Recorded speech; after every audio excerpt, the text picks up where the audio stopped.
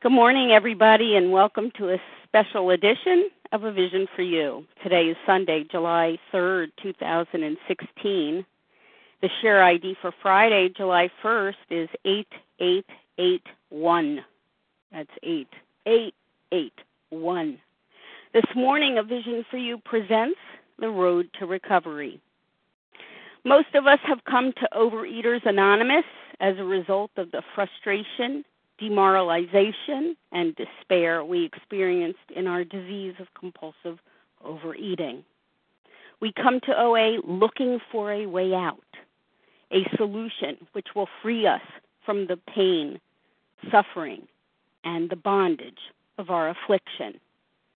The 12 steps, as outlined in the Big Book, represent a process of spiritual awakening, a road of recovery, an inward rearrangement that actually transforms us. As the foreword to the first edition says, we have recovered from a seemingly hopeless state of mind and body. And the promises of this recovery are the freedom from the bondage of self and the freedom from the bondage of food. Joining us to share her story of transformation as a result of these 12 steps is Mary B., a recovered compulsive overeater from California. Mary is a loyal servant of Overeaters Anonymous, and it's with great appreciation that I welcome her here today. Welcome to you, Mary B. Thank you very much, Leah. This is Mary B., very gratefully recovered food addict, compulsive eater in Central California. I really appreciate being asked to share my story today. And when I tried to think of a title for Leah, the only other word that I would have added is the very long journey to recovery. I do have a very long story. When I'm asked to share like this, I usually have 3 shares. And the first one is the one that goes through my head from the time I'm asked to the time I share. Then there's the one that actually comes out of my mouth, hopefully as a result of asking my higher power to give me the words. And then, of course, I won't be getting into my car and driving home this morning because I'm here, but I will get in my car and driving home will be the 3rd share. And all of the things that I forgot to say. So my plan this morning is to qualify for a little while, tell you who I am, how I got here and in what condition, and then how I work the steps. That's the plan. Let's see what happens. I will qualify that I have been a compulsive eater all my life. I was a fat kid. I grew up fat, went through all of those experiences that so many of us had growing up as a fat kid, being serenaded. We don't want her. You can have her. She's too fat for me. Fatty, 2x4.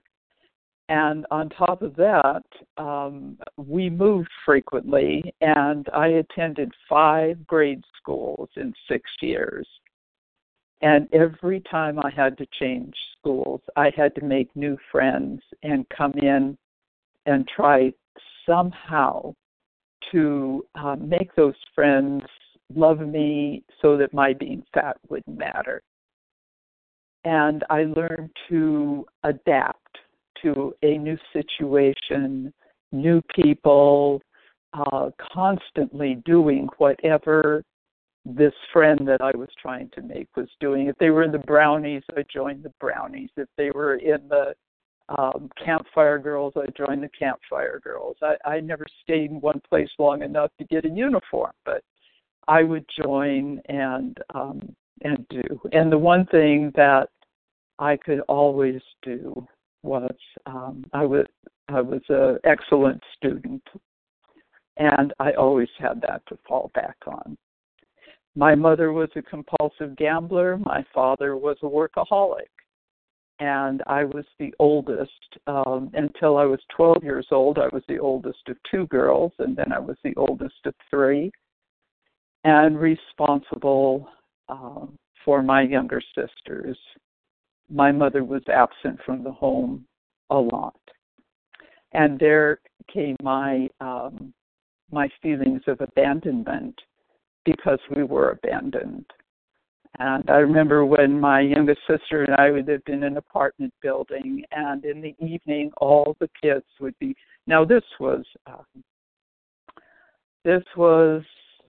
way back in the day when mothers didn't work, and all of our friends would be called in to the home for dinner. Their fathers were home, their mothers were home, and my sister and I would be sitting out on the steps waiting for our mother to come home and hope that she would get home before our father did, or there would be another fight. At one point in grade school, I came home from school one day and I told my mother that I had found my friend, one of my friends, in the little girl's room crying. And she was crying because she told me her parents were going to get a divorce.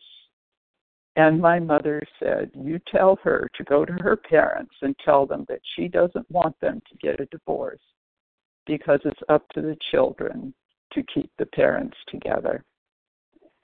And in my home, my mother was constantly threatening to divorce my father. So, of course, it became up to me to keep my parents together. And I had to be a very good girl to do so, and very responsible for everything.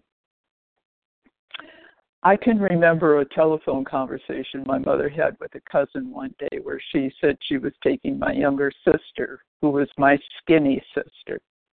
All she ate was sugar. I ate everything. My mother was telling our cousin that she was taking my sister to a doctor for a potion to increase her appetite.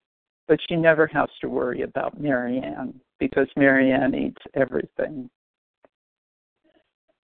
I grew up in this responsible state, got married, had three sons. And 6 months after my youngest son was born, my eating was completely out of control.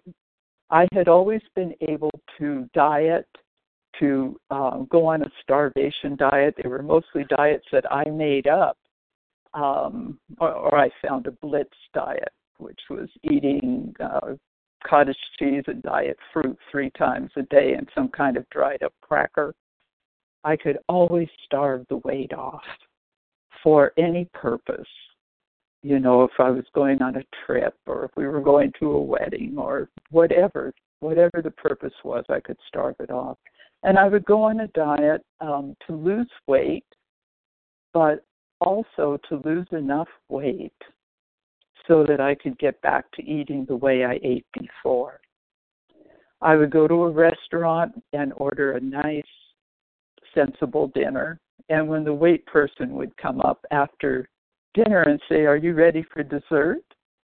I would say no, but don't sell them all because I'll be back right after I lose this last 5 pounds or 10 pounds or whatever it was. And that was my way of keeping my weight within what I would call my normal overweight, which was about 25 pounds over where my goal weight was. I lived in Muumuus. I hid. I was married. My first husband, I overheard him on the telephone one day talking to a friend, and he said, "I don't know how Mary gets fat. She never eats anything." I guess I was pretty good at hiding what I was doing. I was just so full of shame. I hid. I lived in Muumuus, even though my weight really wasn't that extreme yet. And but I was out of control. Once I started, I couldn't stop. I hid food. Just this morning, I was remembering we had a bakery truck in Los Angeles called the Helms Bakery. And this was a truck that used to deliver my fix right to my door. And it was wonderful. That truck would come by the house, and they would ring a bell, and you'd go out, and they had a truck full of stuff. And I remember going out and finding some particular thing that I liked, and I would buy one. And then the next time I would buy two. And one day I went out and I bought 5, and I looked at the helmsman, and I said, "Oh, my husband really loves these." Well, my husband never saw them, never even knew they existed. And so I was a secret eater. I never talked about my problem. I never shared it with anyone. No one ever knew what I was doing. They only knew that I was overweight, and I was always trying to diet. And one day I went to visit my friend that had been my best friend in junior high and high school, who was the beauty. She had a great figure, $1 million figure. She had her photos taken for modeling, and she was a beautiful girl. And she was the beauty, and I was the brains. And I went to visit her one day. She had two children. I had just had my third. And for some reason, and I don't know to this day what made me tell her that I could not control my eating. I couldn't control it. And once I started, I couldn't stop. And she told me, she had a shop that she owned, crafts, a craft shop. And I think it must have been one of her customers who told her about this new program that started. And I should mention here that this was November. Actually, it was the end of October of 1962. And she told me there was a new diet group or something that started called Overeaters Anonymous, and where the meeting was. And so right after Halloween, and on the first week of November, 1962, I walked into my first meeting of Overeaters Anonymous. And I was in heaven. I was so thrilled when I walked in that door and saw this room full of bright, happy, shiny faces. When I found that there was a name for what I was doing with food, compulsive overeating, when I discovered that these are people who did what I did with food. And you know what really surprised me was that they got up in front of a room and they talked about it. They actually talked about it. I can remember the women who were leading that meeting. I could see them. I remember the name of one, but I do remember that one of the women had lost 80 pounds and the other had lost over 100 pounds. And I was just thrilled. I don't know what else I heard. Hearing God, hearing the steps, these things were all Greek to me. I didn't understand any of it, and it didn't matter. I didn't care. I met our founder, Roseanne, in that meeting. She had lost 65 pounds, and I was just very impressed. And she did become my first sponsor. Now, I grew up in a home where I had no religious training, nothing. There was no formal attendance at or training at all, nothing. But my parents were very proud of the fact that they never hit their children. But my mother would always say, God will punish you. God will punish you. And I remember looking up in the sky at the forms of the clouds and seeing this old man with a long white beard, and he had this checklist with my name on top.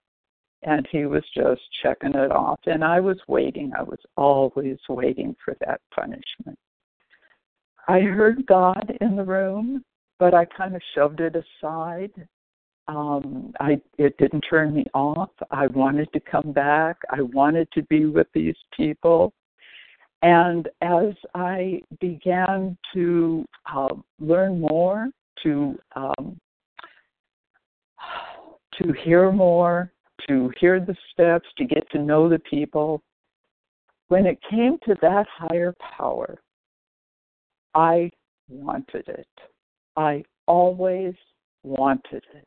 It was not something that I rejected, something that I said, oh, that's not for me. I know I hear so many people say they heard God and they walked out the door and they didn't come back until the food got them again.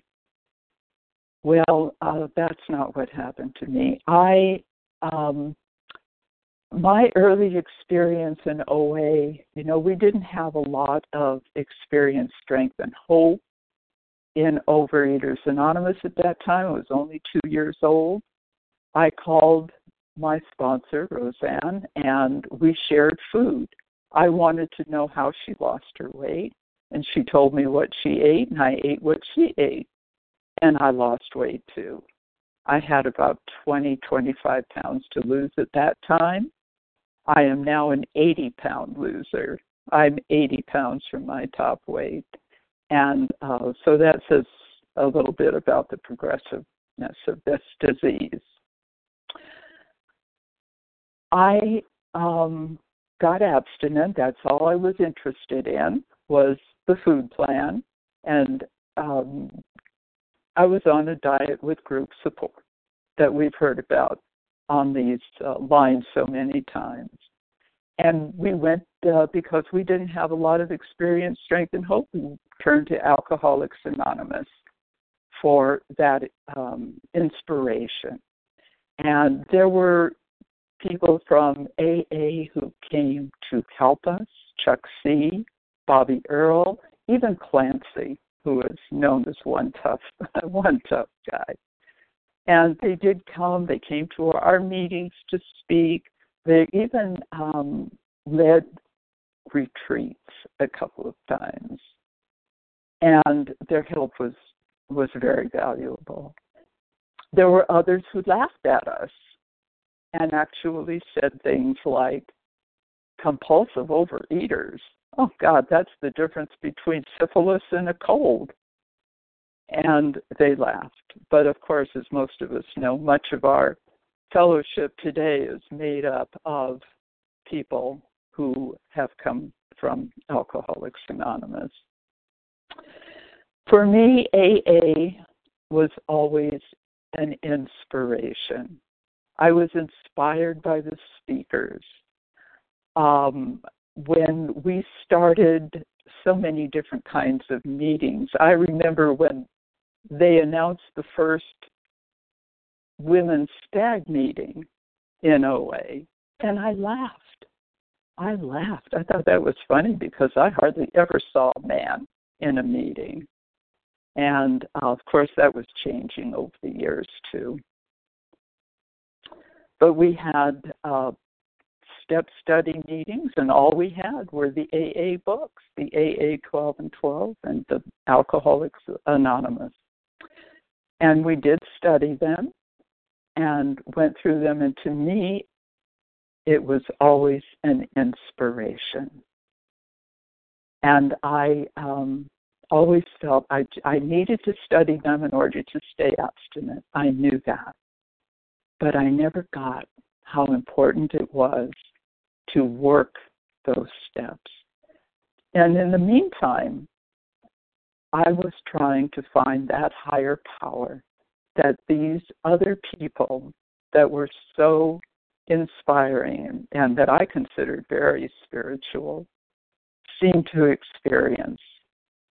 And I did many, many things over the years, whatever they suggested, because I would ask. I had many different sponsors. I moved away from the area where Roseanne was.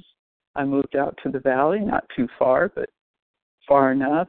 And I went into relapse 3 times, I think, in my first 10 years. One time I went out, I always had to find something wrong with the meetings. It was either something I was hearing or I wasn't hearing. I was judging. It wasn't helping. It wasn't working. And so I would walk out the door. And I never, ever walked out the door saying, I'm going to go out there and put my weight back on. I never did it. I'm going to go out there and I'll show them I can do it. I have enough information. I understand the problem. All I have to do is find the right diet. And I went out one time and took the HCG shot, which was wonderful. It put you on a 500-calorie diet, and you starved.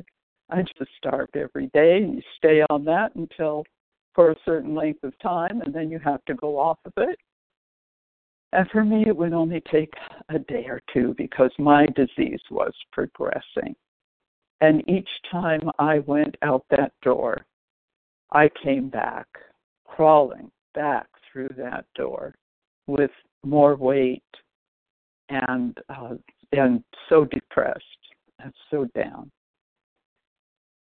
My last time out, I went to work for Weight Watchers, and I had the largest class that they ever had in the city of Los Angeles. And not because I was so wonderful, but I had been in OA by then for about 8 years, and I was trying to bring the program into my Weight Watcher class, teach it.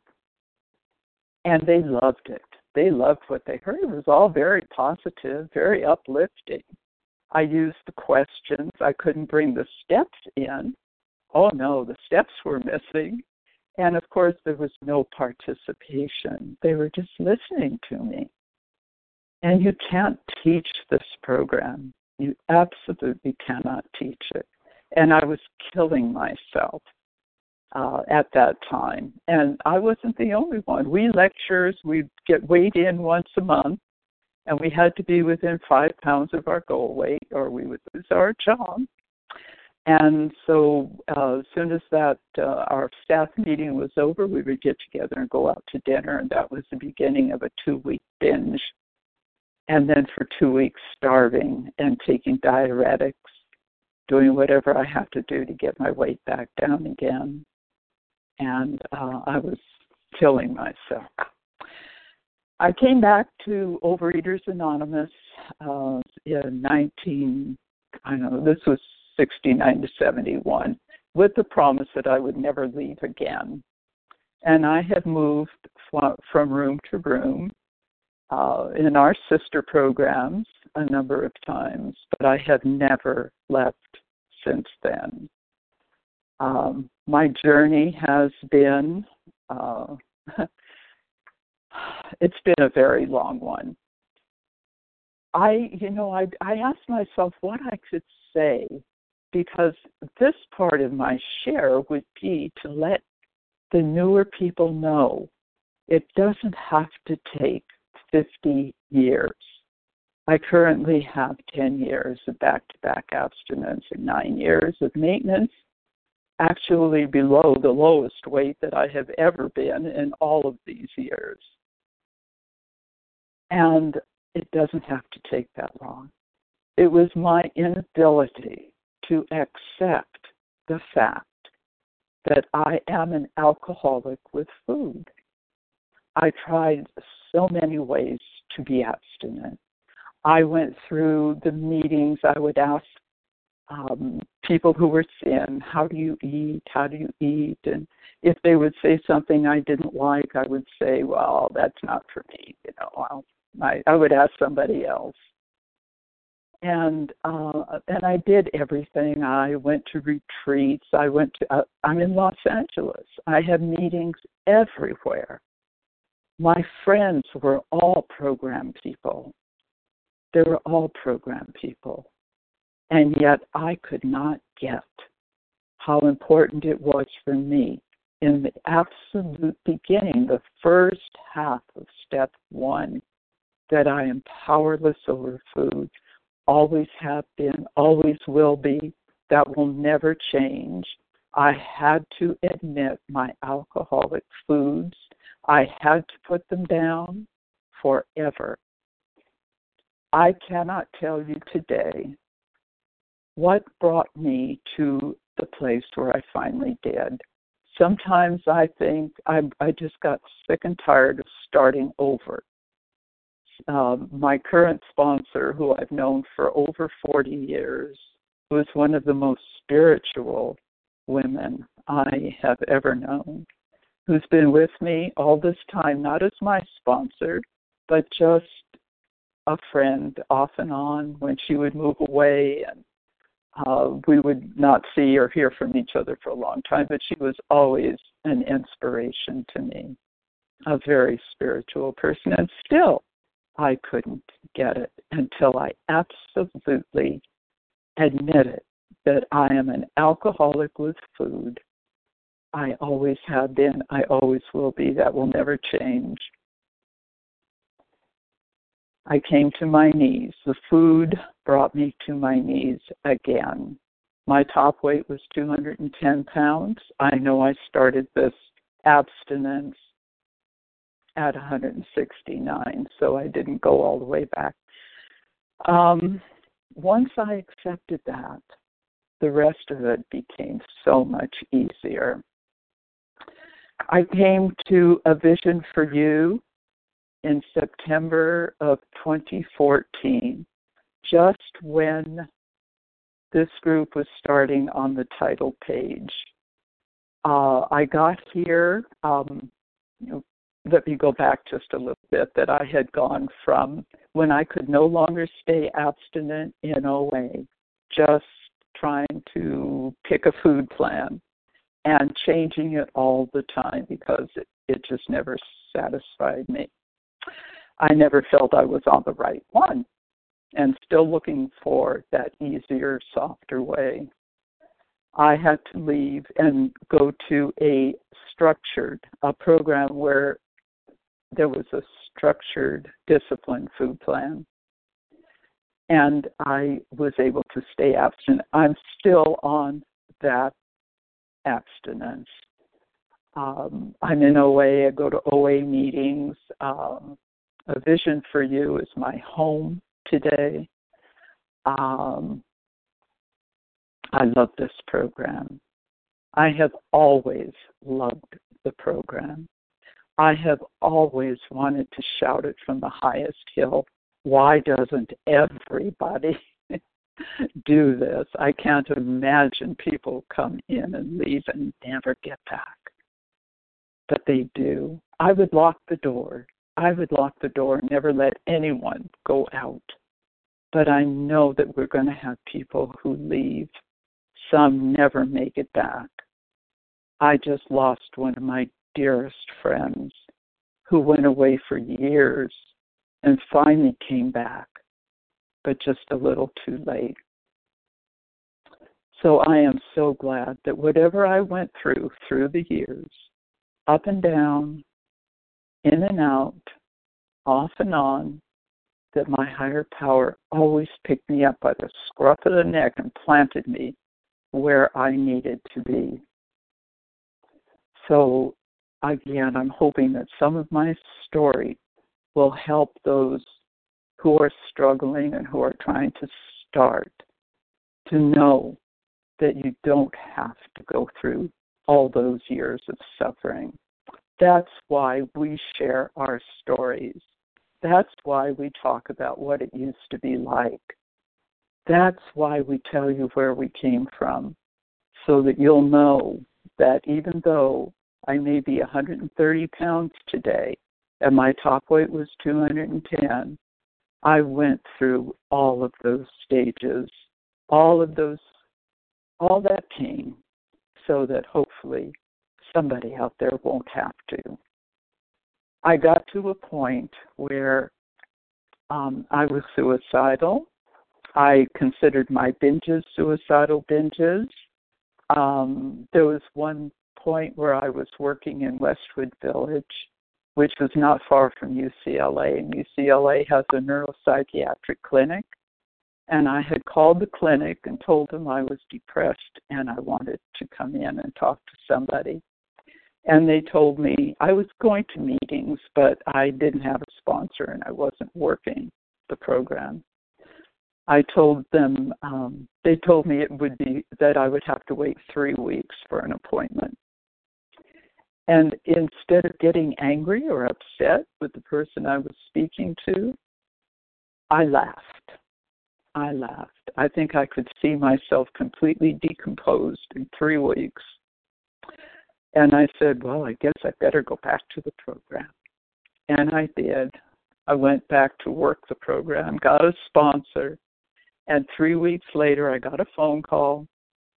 We have an appointment for you, and I told them to forget it. I didn't need it.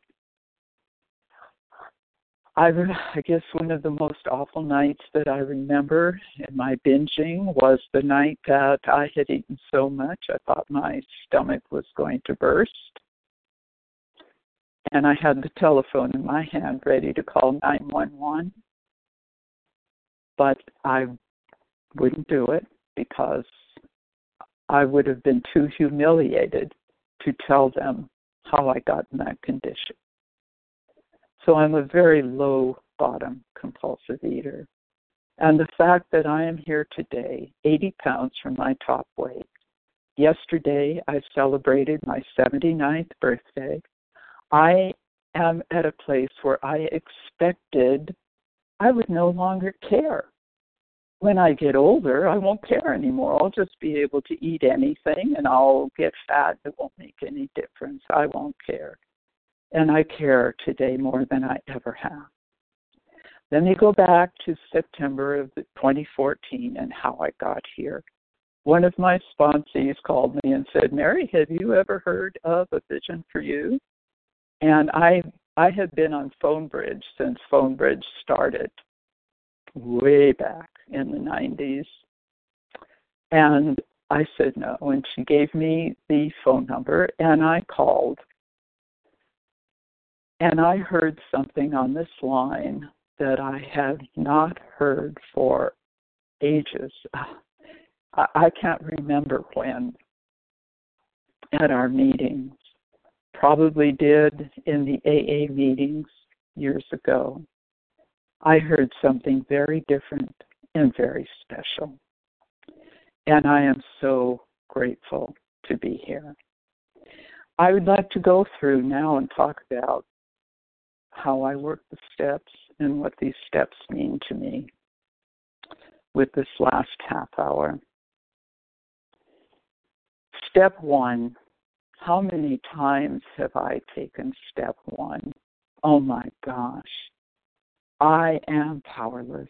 The food was the great convincer. It always took me to my knees faster than anything else could. I was a down and dirty compulsive eater. It is a very progressive disease.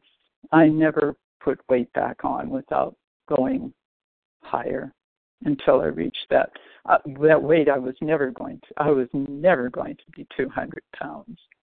I got on the scale at 180, 190, and I would see that mark, that 200. I'm never going to go there. Not going to go there. That was so scary for me. And I got on the scale. It was sometime in the mid-80s. I don't remember exactly when, but I remember I was divorced and in a relationship, and I remember who I was in a relationship with, and I remember about when that was. So it was in the mid-80s, and thank you, God, I've never had to go back there.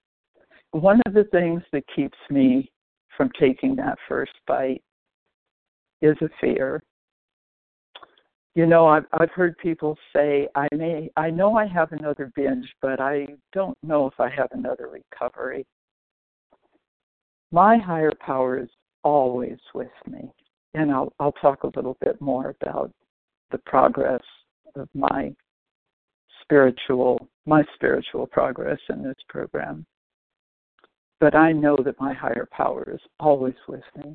I know that no matter what, I will always have another recovery. I believe that.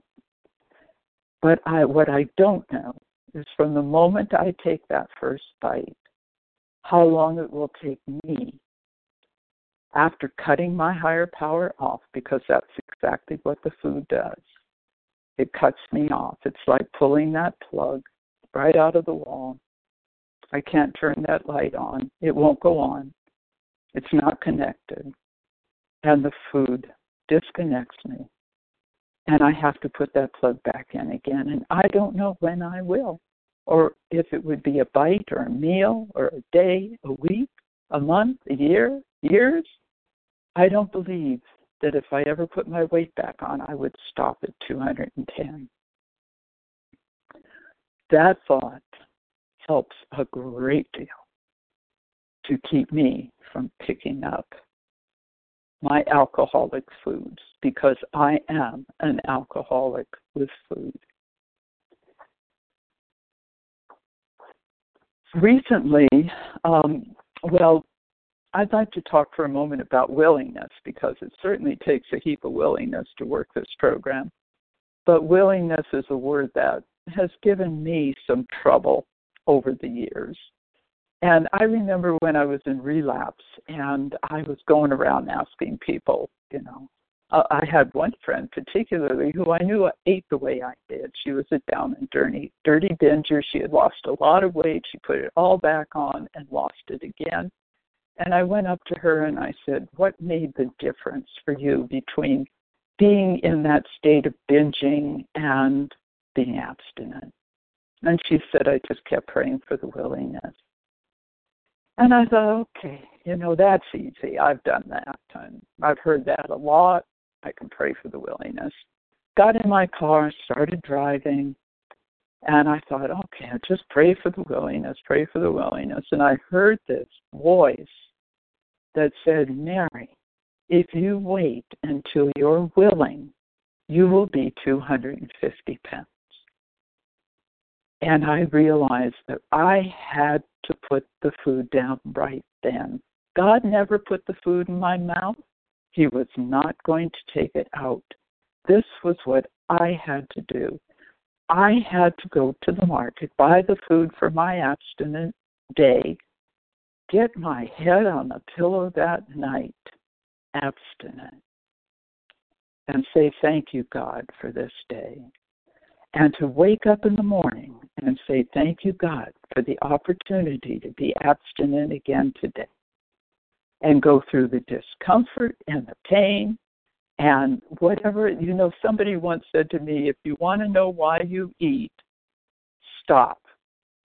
Absolutely, you're going to be uncomfortable.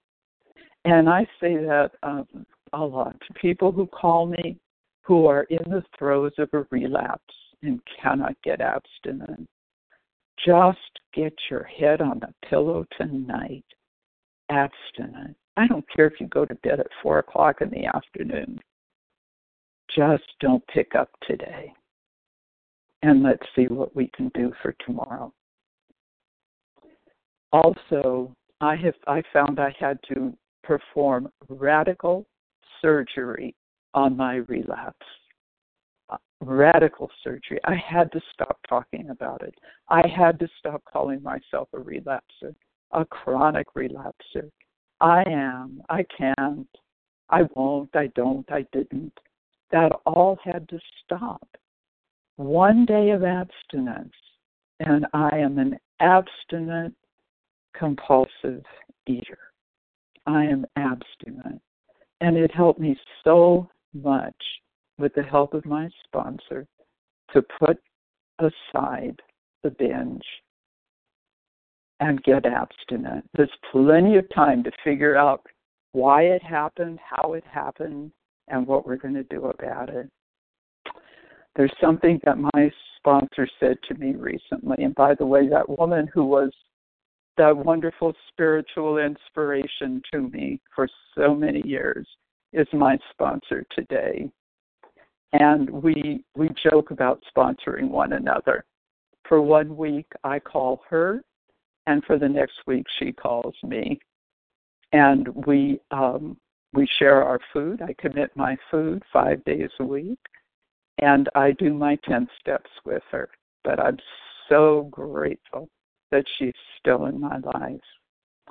And something she said to me this week that choked me up, and it was, food gave me wings to fly, then it took away the sky.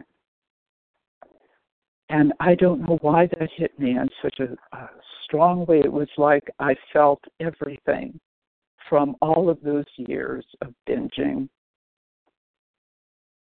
And then I found out that it is from a story in the big book of Alcoholics Anonymous, the story about the pilot. And there are some wonderful stories in the back of the book that I haven't gotten to because I've been so busy on this recovery program called A Vision for You. Step 2, came to believe that a power greater than ourselves could restore us to sanity. Again, I wanted it. I wanted to believe. I wanted to experience what these people had. And I took a lot of their suggestions, although in the beginning and for a long time, I wanted to get it by osmosis. I wanted to hear them speak and talk about God, and that I would just suddenly get it. I had to work for it, and it didn't happen overnight. But I thank God that I wanted it, that I didn't reject it, that I was willing to read the books, that I was willing to go to the courses, that I was willing to join a church, that I was willing to go wherever I had to go and do what I had to do to try to find this higher power. And it began with my changing my concept of God from that punishing God to a loving God. That wasn't too hard. I did that. But what was a little more difficult for me was learning to trust, because I had to control everything. Remember, I'm the one who had to keep the family together. I'm the one who had to take care of the kids. I'm the one who had to be the adult. And so for me to trust and to let go of everything took quite a long time. And all I can say is I kept trying. I kept trying. Step 3, made a decision to turn my will and my life over to the care of God as we understood Him. I was coming to understand a God that I wanted to turn my will and my life over to. But I had to talk to myself at times. I started talking to myself and saying, I'm turning my will and my life over to the care of God. What does that leave me? What does that leave me to manage? Does that mean that I can manage my children? No. Does that mean I can manage my job? No. Does that mean I can manage my husband? When I was divorced and single for quite a few years, but remarried. Can I manage my husband? No. So it's no to everything. It leaves me nothing. And I learned many different ways to pray and to turn things over to God. And one of my favorite things that I learned along the way was when my youngest son was applying for college. And he had been accepted at the universities that he applied to. He had a full scholarship to UCLA, but he wanted to go to Stanford, and he wanted to go to Stanford.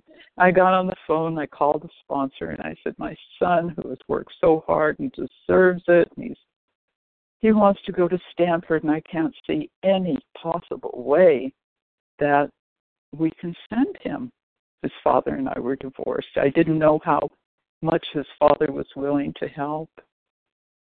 She told me to put my son in one hand with school in the other, lay down on the bed on my back, toss them up to God, and stay there until I felt he caught them. I did that. I did it, just acting as if. And then I got up and I just got busy, pray and do the dishes, pray and make the bed. And my son came walking in the door a few days later and says, Mom, I'm going to Stanford. Got on the phone, called my friend. I don't think she was my sponsor, but I called my friend. They said, my son's going to Stanford. And she said, how did that happen? I said, I don't know. And to this day, I can tell you, I don't know.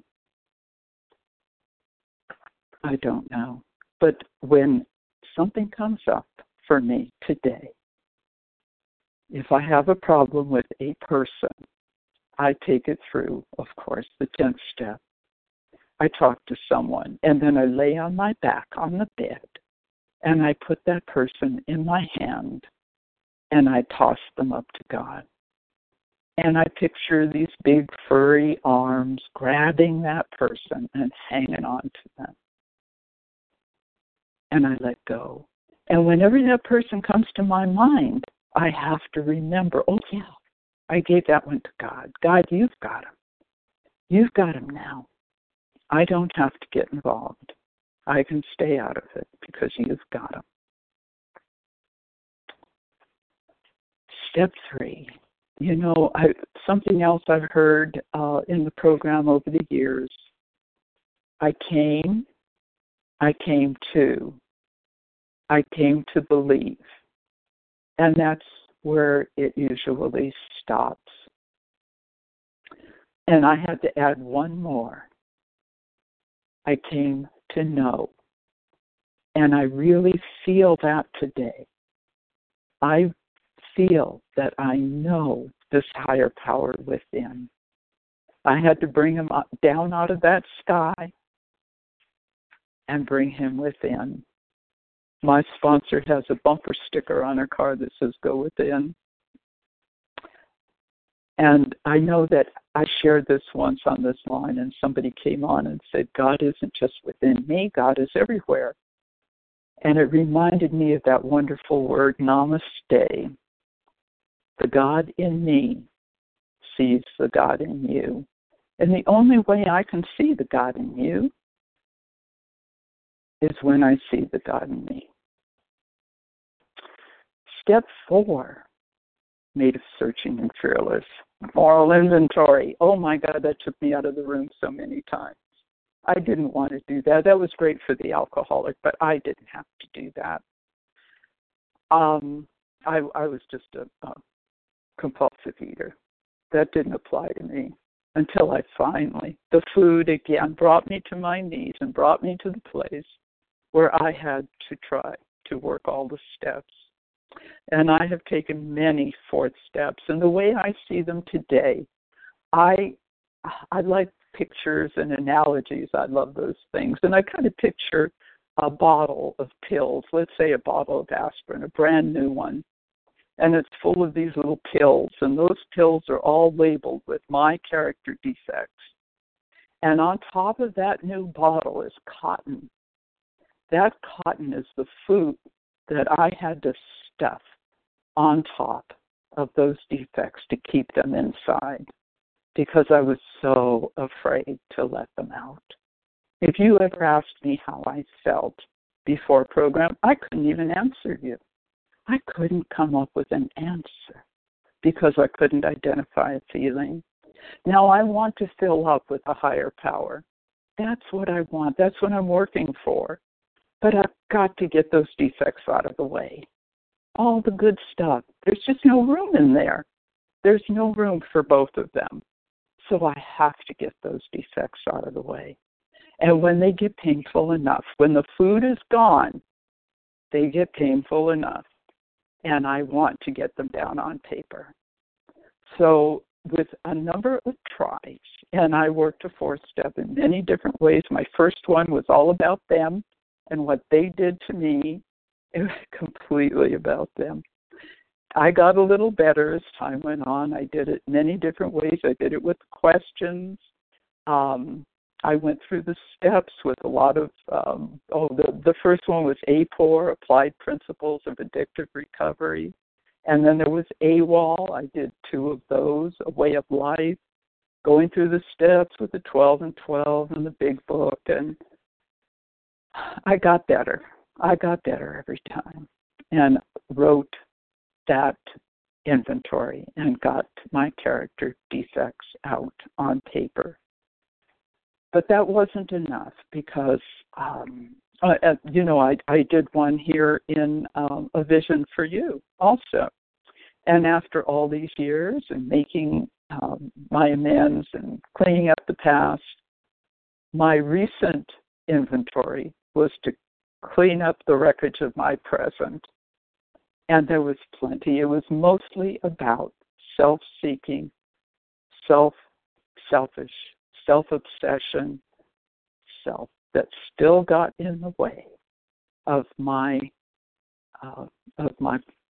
continued spiritual progress because I have not arrived. I will say all the time, please be patient with me. God is not finished with me yet. One of my biggest character defects was dishonesty because I had to look good. I had to look good at all cost. And step 5 is what helped me to become honest, to talk to somebody, to tell somebody exactly the nature of my wrongs. And they helped me because there were things that I would have blamed myself for that weren't my fault. I said I put down this steel mallet that I beat myself with, and I picked up a rubber mallet. I was easier on myself when I came into the program, but still very, very hard on myself.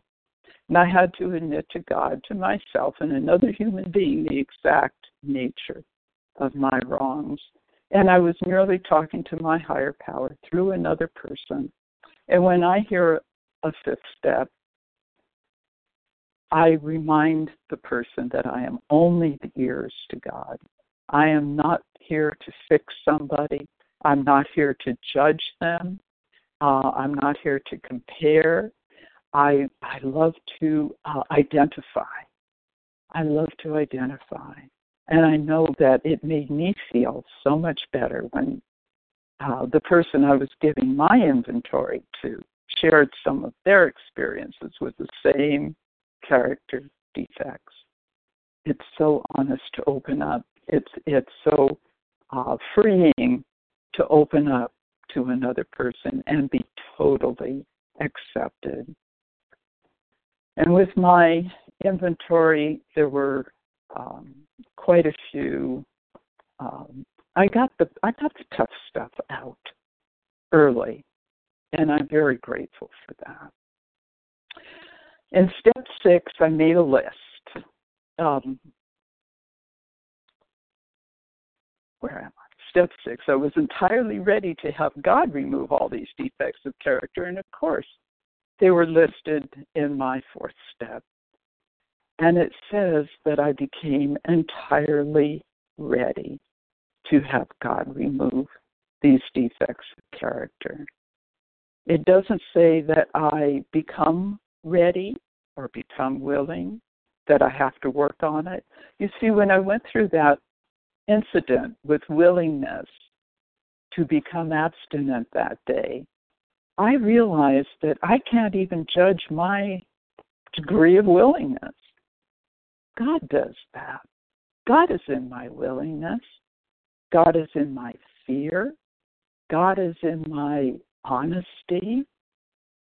I can't judge my willingness. This says that I am entirely ready to have God remove all these defects of character. May not do it all right away.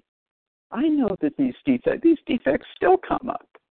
I had a bit of a row with my husband yesterday, and I opened my mouth, and I forgot one of the greatest lessons that I have learned in this program, and that God has taught me to shut my mouth. But I opened it yesterday, and I had an amends to make, an immediate amends. So getting ready, I can get ready to go on a trip. Maybe I'm going to fly to the Caribbean. There's somebody on the line here who's in the Caribbean. Maybe I'm going to fly down, visit her. Well, I can pack and get ready to go. I'm ready, completely dressed, everything's set, but that plane doesn't take off for another 4 hours. Well, I can't go until I go through the steps to either get my car, call a cab, do whatever I have to do to get from here to there. And that the program works that way too. I'm ready, God. Here we go. We get to do some more. And we come to step 7, which says, I humbly asked him to remove my shortcomings. And humility. Humility to me means, and I think Irini says it so well, and she says it every time she introduces herself, to give credit where credit is due. I am so grateful for where I am today, spiritually, physically, and I love being thin. I got to tell you, some people have said, it's not about the weight. It's not about the food. It's not about the weight. Well, it's not about the food, folks, as long as I'm abstinent. Because if I'm not abstinent, it's all about the food. And it's not about the weight as long as I'm near or at my goal weight. And that's the way it is for me, and that's the truth. But I give credit for everything I have today to my higher power. Celebrating my birthday yesterday and realizing that if I had continued to go the way I was going before I finally gave up, so that's before program and even in program, I would not be alive today. I believe that God removes defects of character from all of us, not to replace it with anything, but to free what is already there, because God don't make no junk. And I'm sorry, all you school teachers out there, that is just the saying, another one that I've heard so many times. God don't make no junk, and I'm just one of his kids. And one of the most important things I learned by doing step 4 through 9 was realizing that I'm not such a big deal. Step 8, made a list. And that list of all persons we had harmed and became willing. Now there's became willing. So there's something I can work on, becoming willing to make amends to them all. Some were tougher than others. My list was there. And to just share how I did a couple of them, the really tough ones, one was a financial amend because I did a lot of shoplifting in my teens. And I did a lot of shoplifting at some stores that were out of business by the time I took a really serious inventory. But there was one that wasn't, and that was J.C. Penney's in Culver City. And with the guidance of my sponsor, I wrote a check. I had no idea what I owed them. No idea, no way for me to know. So all I could do was write a check for what I could afford at that time. I had to go see the manager and sit in his office, tell him what I had done, and hand him the check. And yes, I thought he could call the police. I don't know if, my imagination ran away with me. But he didn't. He didn't want to take the check because he said something about not having a place to deposit it. But I told him I had to leave it. I didn't care what he did with it. He'd give it to charity or whatever. But I walked out without that check and having made that amends. And I don't remember whether it ever cleared my account or not. The other tough amend was to my ex-husband. Now, my ex-husband was physically and verbally abusive. And he was on my list because I came to realize in my inventories that I had attracted this particular person to me because of something in my character. When he called me a name, I agreed with him. When he hit me, I felt I deserved it.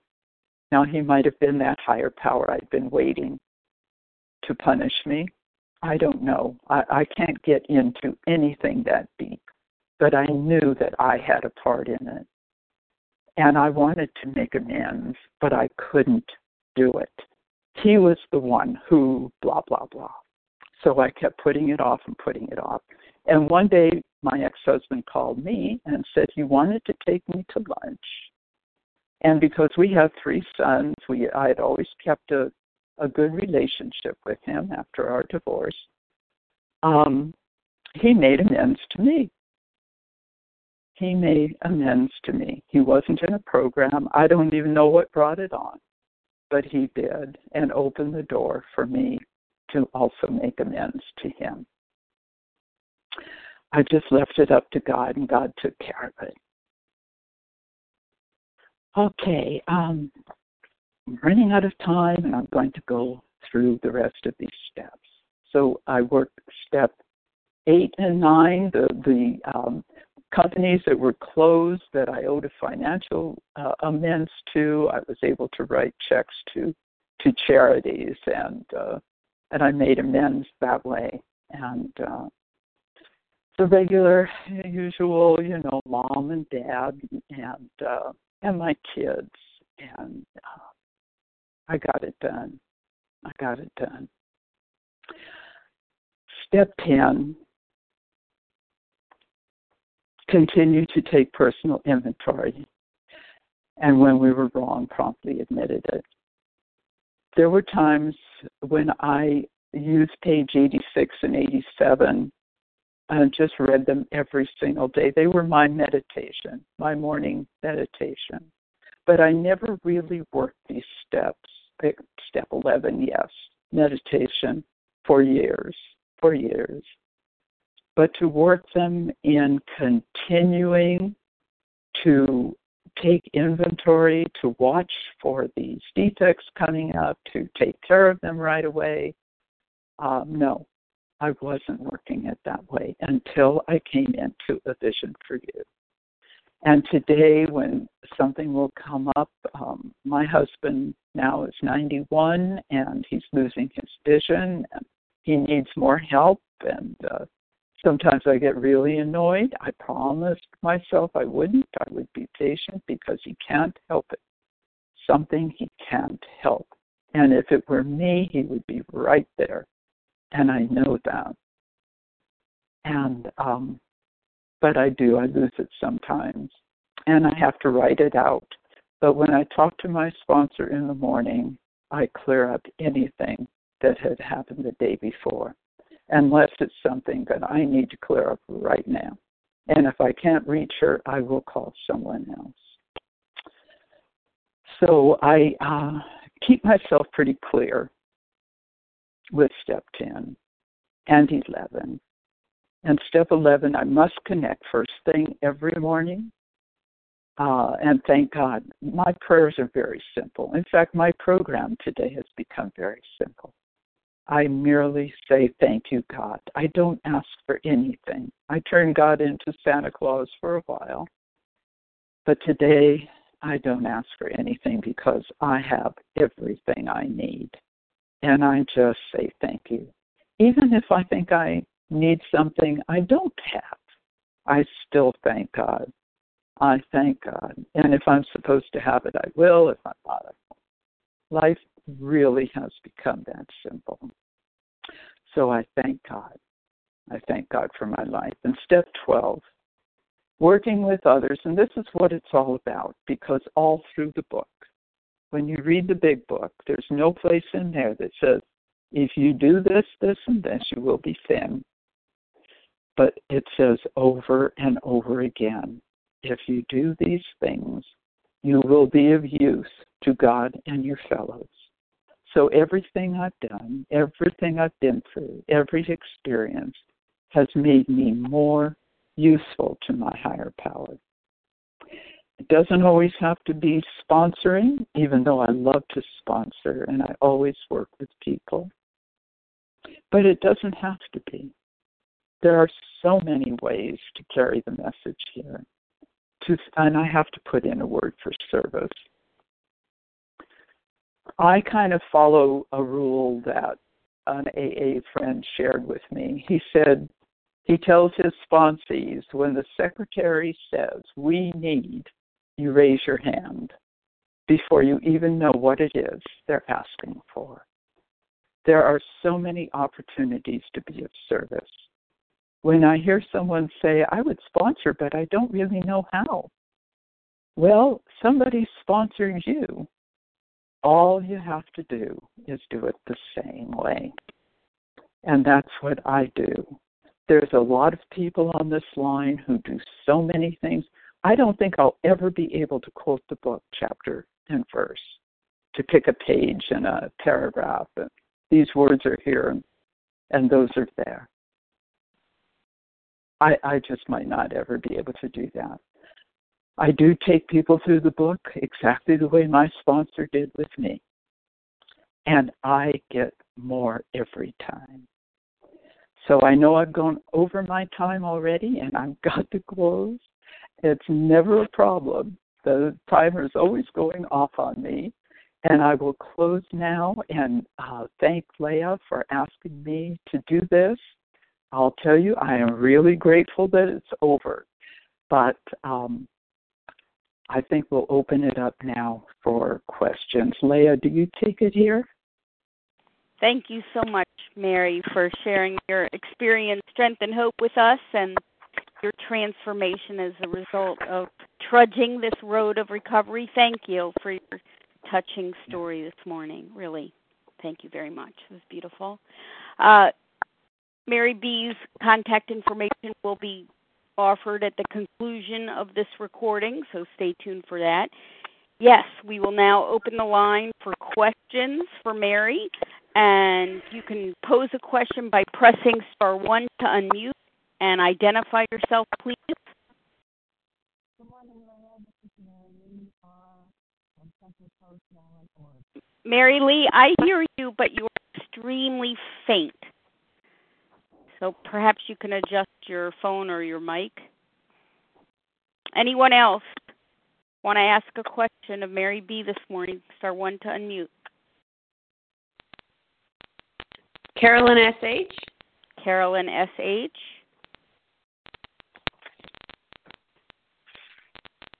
Anyone else?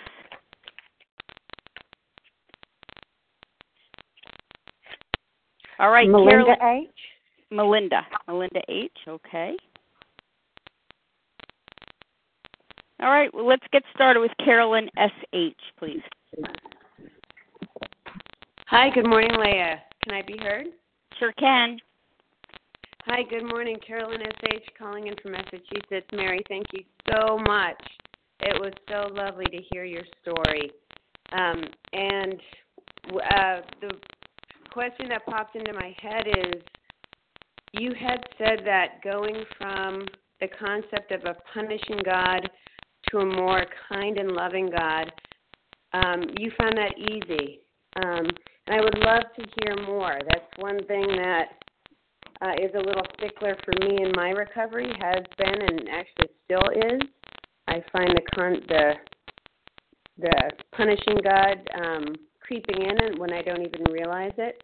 So if there's anything else for you to offer about why that was easy, how it was easy, how you did it, I'd love to hear. Thank you for the question, Carolyn. Yes, having that punishing God. Again, I was blessed with wanting it. I wanted that higher power that I heard other people in the rooms talking about. there was one woman who would sit and talk to me for the longest time about God.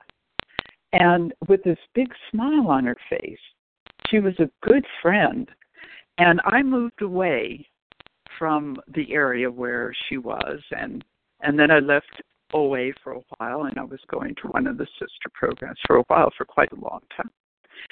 And I had been away on an RV trip about 10 years ago with my husband, came back to my book club, which was made up of all people from Overeaters Anonymous that I had known in those early years. And there was this new woman, and they introduced her, and hi, And she was talking to somebody else. She wasn't even talking to me, but I heard her voice. And I thought, oh my God, that's Rochelle. That's her. That's the woman who sat and talked to me for hours, but I hadn't seen her for 25 years. I listened.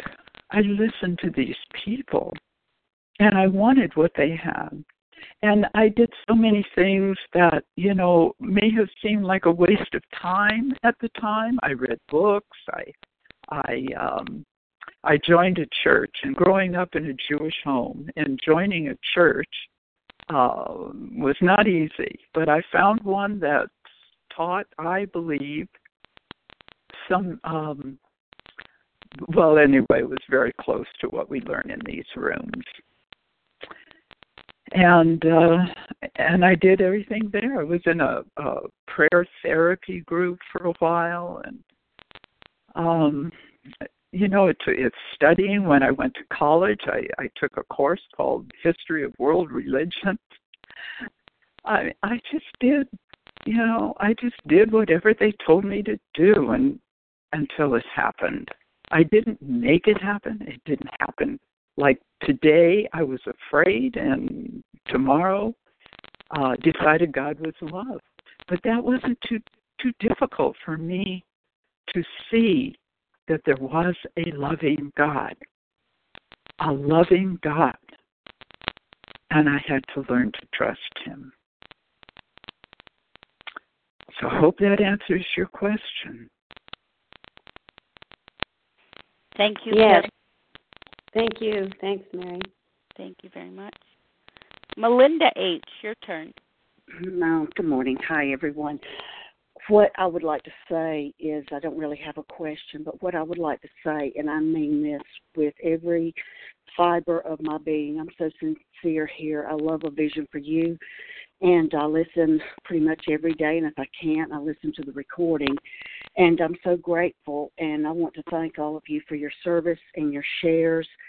I'm teetering, and I have been for some time, and you all help and keep me from falling off and going down. And God is just working through each and every one of you. And thank you for your service, and I hope you have a safe and happy 4th. I'll pass. Thank you, Melinda H. Who else? Sharon. I didn't catch your name. Sharon. Leah, did you forget Mary Lee? Sharon. Mary Lee, hi. Okay, thank you. I can hear you loud and clear. So let's go ahead with Mary Lee, and then we'll have Sharon. Is there anyone else? Yes, Linda R. Linda R. Gladys. And Gladys. And Jody E. And Jody E. Okay. Mary Lee, go ahead. Thank you. Good morning. This is Mary Lee R., formerly from Central Coast, now in Oregon. And Mary B., before I ask my question, I want to give you an accolade. I heard your story in November in San Luis Obispo, and there is a softening that has happened in you that I'm just so grateful to be on this path with you. My question goes to your step 9 with your ex-husband. I have had a very, very similar ex-husband, and I didn't I wanted to know what you ended up saying to him, because I just needed to hear it. I need to hear that. No, Thank you. sure, Mary Lee, and I miss you, honey. Yeah, that's easy, because once he made amends to me, and I still don't know why. Maybe he was in therapy. I never did ask him. I didn't even question it. I was so surprised. It was easy to say, I triggered something in him because he picked me for the same reason. I don't know that he ever abused another woman in his life. I've heard stories that he was kind of mean, but he always was mean. I knew he was mean before I married him, but I was going to fix it. So once he made amends to me, I was so shocked. And I even took my mother separately, took my mother out to lunch to make amends to her. But while he made amends to me, I just looked at him and I said, I know I had a part in this. I'm not innocent. I'm in this too. I attracted something to you. I triggered something, intentionally or not intentionally. He never got up in the morning and said, today I'm going to see how I can hurt Mary. And I know that. He's not a bad man. I talk to my children. I tell them that we were both good people who were not good together. And it's just true. I outgrew that. It took me 10 years. I was married for 16 years, so I stayed in that marriage another 6 years after I knew that I had to get out because I did not deserve that kind of treatment. So it was just, it was easy once he opened up, and I believe I would have done it eventually because it kept coming up. It kept coming up in subsequent inventories. It wouldn't leave me alone, and it's not going to leave you alone until you do face it. So he made it easy, but to make amends for my part, to just let him know that it wasn't his fault, all his fault. We were both at fault. Spot on, Mary. Thank you. The triggering part is the part that I needed to hear. Thank you so much. God bless. Sure. Yeah. Thank you, Mary Lee. And Sharon, it's your turn. If you could please include the first letter of your last name as well. Okay. This is Sharon W. in Atlanta. I'm a compulsive overeater, night binger. And thank you so much for that message, Mary. And my question to you is, what are or what were some of your biggest fears? Losing control was my biggest fear. And I was out of control with the food. Mm-hmm. And I was always afraid. Whenever I started eating, I always had a plan. I had Mary's plan. I'm going to do this, but as soon as I'm done, I'm going to get a new sponsor. I'm going to go back to program. I'm going to go to Weight Watchers. I'm going to go on the Atkins diet. I'm going to do the I'm gonna. I always had a plan. But fear, and fear winds its way through everything. I was a egomaniac with an inferiority complex because I had to appear together. And I had a smile planted on my face. My fear was being found out. I just never wanted to be found out. And so my whole life was one of hiding and lying. When I divorced my husband, so many people were shocked because we looked to the outside world like the all-American family. we belonged to the Y. My husband was involved with the boys, in the YMCA, and we were square dancers, and we went camping, and we just looked at the outside world like the all-American family. It helped me a lot with my envy of other people's homes and home life, because I realized you never know what's going on behind someone else's closed doors. Mm-hmm. So, those were my biggies. Thank you. Yeah, sure. Thanks, Sharon W. Linda R. Good morning, Linda R. Recovered in North Carolina, and thank you so much for your service today. Mary, I really identified and related to most of your story. I feel that, my childhood and yours the whole life is just very parallel. You mentioned that your mother was a gambler, and that, I related to that. My mother was a gambler, and that your father was a workaholic, and I had the same exact family.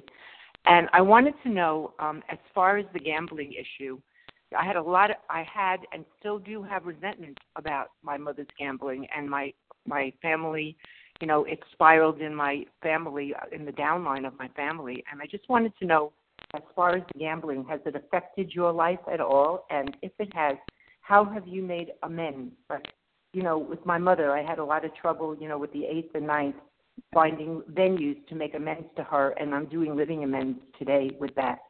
So could you please expand more on the gambling issue that you grew up with, please, related to our disease? Thank you. Oh, certainly, Linda, and thank you for the question. Yes, I tried a lot of things. I wanted to stop my mother, and there was even one time when as an adult, as a child, I couldn't do anything. I just remember coming home from school, and there was nobody home.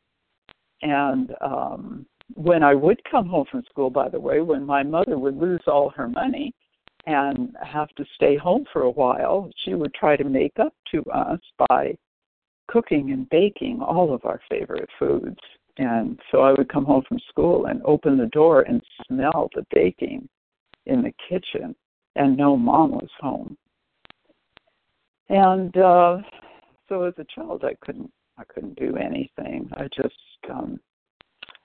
just worried all the time that she and my father would fight. And of course, it's a disease just like ours and progressive. So I didn't even get the worst of it. My youngest sister got the worst of it.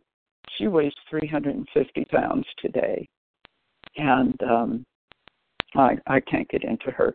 But as an adult, I did what I tried to stop her. I went to the poker parlor and stood there and looked at her, and I thought, this room is full of zombies, and my mother is one of them.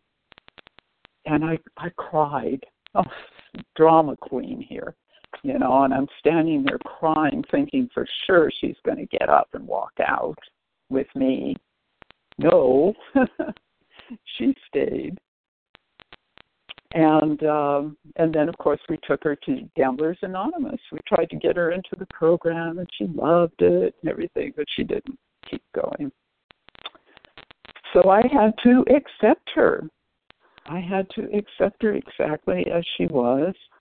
Later in her life, and she lived to 90 somehow. As a woman who, when she was gambling, she drank coffee and smoked cigarettes and would stay there 24 hours. Those poker parlors were open 24 hours. And she still made it to 90. I have not ever learned to play poker. I play Mexican Train, which is Domino's game, and I love it. I don't play cards.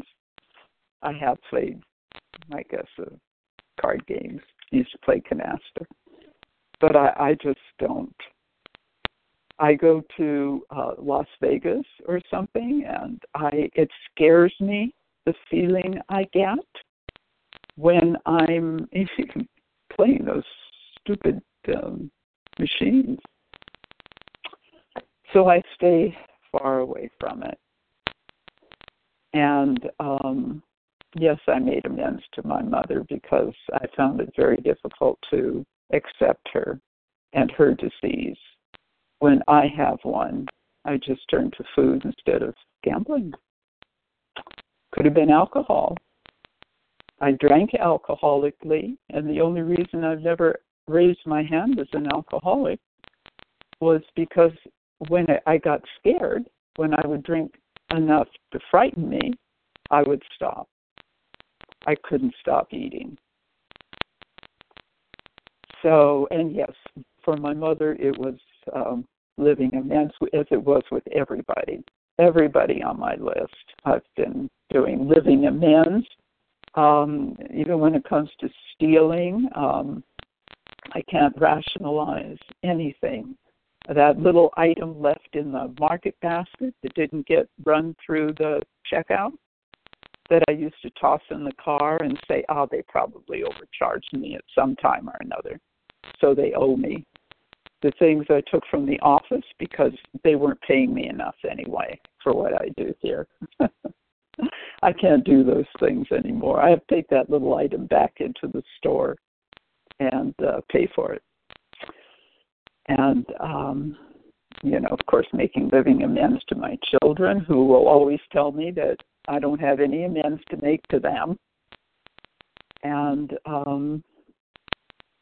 my husband will tell me, you don't have to say you're sorry to me. I know, what I did, and I'm sorry, and you don't have to say you're sorry. And I say, yes, I do. And he understands that. And so that's about it, I think. I hope that answers your question, Linda. Thank you so much. I appreciate it. Thank you. Mm-hmm. Thank you, Linda R. Gladys, your turn. Oh, hi, this is Gladys. Thank you, Mary, for your story. I was just, all I could think about is that line in The Color Purple when I heard it. I was like, oh, I know there's a guy. But I got so much out of it. And you shared a little bit about, I think, Roseanne sponsoring you, and then your sponsor that you have now, you all kind of work together? No, it was the spiritual sponsor, actually. The one who'd been in my life for 40 years, who is my sponsor today. And, of course, it's not Roseanne. Roseanne is passed. Right, yeah, I was talking about. But, okay. Yes. No, Roseanne was my sponsor just for about my first 3 months in program, I think. And then, this woman, I think we all appreciate what she did in the beginning. She had little children like I did. I don't know that, I don't know. If I could have turned my house over. She had a wonderful husband who supported her with this. Her house, her table's full of literature and communications coming in and people answering. And, she did a lot. And I had little children, and hers were a little bit older than mine, but not much. And she sacrificed a lot in the beginning to get this started. And so as she got her sponsees going, she started turning them over to her sponsees. And we had to spread out like that. But I went to a lot of meetings with her and always kept in touch with her until the end. And then I was very sorry that I hadn't gone back to see her again. But yeah. So I didn't get a chance to ask my question, but what my question is, I almost forgot now. But anyway, my question is that my first sponsor in OA, I had it for like 5 years, and I just been listening to the Vision for You meetings, and it's been kind of difficult to find a sponsor. And I was just wondering, do you have any suggestions on that? Would it be okay to use a local sponsor that I'm in Chicago that do the big book, or just what should I be looking for? What? I Gladys, thank you for that question. And I'd like to be accountable. Being accountable is very important to me, which means, I'm blessed. I mean, even up here, I've moved to Central California from Southern California. In Southern California, in my home, I had 2 meetings a week I could walk to. And yes, I always had a sponsor in my face-to-face meetings. Right now, I don't. I really don't. My sponsor lives in Arizona, and but she knows me. She knows all about me. She knows my husband. She knows my children. She knows my grandchildren and my great-grandson. And I don't have to go through, that's why I take my 10 steps with her, because I don't have to go through a background story in order to tell her what's going on. She knows right away. And so, sure, I definitely think it's good to have a local sponsor. But my vision sponsor was on the phone. I met her in Virginia Beach, which was wonderful. But, yeah, I mean, definitely I can work with somebody on the phone. But I do need someone to be accountable to, and that's why I call. I still commit my food every day. I don't commit as specific as I used to.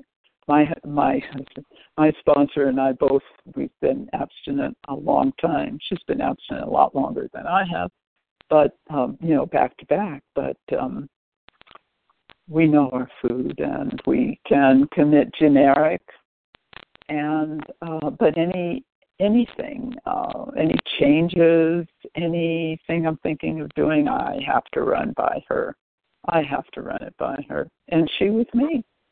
With all the years, I know I'm recovered but not cured from this disease. I'm free of any craving or obsession with the food. I'm free of that, thank God. But yes, I need someone to be accountable. And if you can find a sponsor locally, great. Yes. Thank you so much. Mm-hmm. Thank you, Gladys. And our final question this morning comes from Jody E. Thank you, Leah. Good morning, everyone. This is Jody E., a grateful, recovered, compulsive overeater in California. Thank you so much, Mary. What an amazing, beautiful story you shared with us. My question is about what you said about needing to change from making negative statements about yourself and your compulsive eating to more positive statements. Mm-hmm. If you could just say a little bit more about that. Oh, well, hi, Jody. Hi, Jody, and thank you so much for the question. It's good to hear from you, hon. Yeah, it's that relapse thing that, I remind people that there are so many more of us than there are of them. And, the people who come in and get abstinent from day one and stay abstinent for their whole, I'd love to get on and say, I'm Mary B., and I've been abstinent for 53 years. Wouldn't that be wonderful? Yeah. The only thing my time and program means is that, my memory is fading, but it makes me a pretty good historian for Overeaters Anonymous and what we went through in those early years, and the oldest person in the room, period. End of story. That's it. But my experience with relapse means that I can reach out and help someone else who is trying to come out of relapse. And I notice that constant review of the negative, what they did and how much weight they gained and how awful the eating was and how hard it is. It's hard. Sure, it's hard. If it wasn't hard to get abstinent after blowing it, we would just stay abstinent. Of course it's hard. Those feelings are going to come up. the feelings that I buried again, those feelings that I tried to bury again with the food, which never really worked. And so I found I had to get out of it as quickly as possible, because somebody came up to me at a meeting one day and said, somebody wants me to help with Mary, but I only have a day of abstinence. There was somebody else in the meeting. And I said, well, you know what? If that person is in the food, because like I would binge on the way to the meeting. I would have food waiting for me in the car for when I got out of the meeting, and it would just go on from there. If a person is in that place and you have a day, you have something to share with that person. Yes, you're not ready to sponsor and you're not ready, but you have something to share because you're so close to that time that you stepped over the line from binging to abstinence. And you have something to share. You are an abstinent person, because that's what I want to hold on to. I want to hold on to being abstinent. I don't want to hold on to being a relapser. I got so sick and tired of relapsing and starting over again. We talk about being sick and tired of being sick and tired. Well, I was sick and tired of starting over. I wanted to be abstinent. And one day of abstinence makes me an abstinent person. And that's what I had to hold on to. And that's what I had to thank God for, and keep thanking Him for that and for the opportunity to be abstinent another day. Because it ain't easy, and I know it isn't easy. And I don't want to forget. And it's the people who come into these rooms, the new people, how important you are. If you ever realize how important you are, when you come to introduce yourself, when they ask for newcomers to introduce themselves, and it's so hard to press *1. I know how hard it is after all these years and all the years on Phone Bridge, because I go way back to when we had no control over the phone bridge, and the background noise was background noise. We either lived with it or we had to change our number. And I know it's hard. It's hard the first time, but you are so important. You're such a vital part of this program. I need you. I need you to remind me how hard it is to start. I don't want to go back there. I want this life. I love this life. Did that answer your question, Jody? Yes, it did. Thank you so much. Thank you for asking.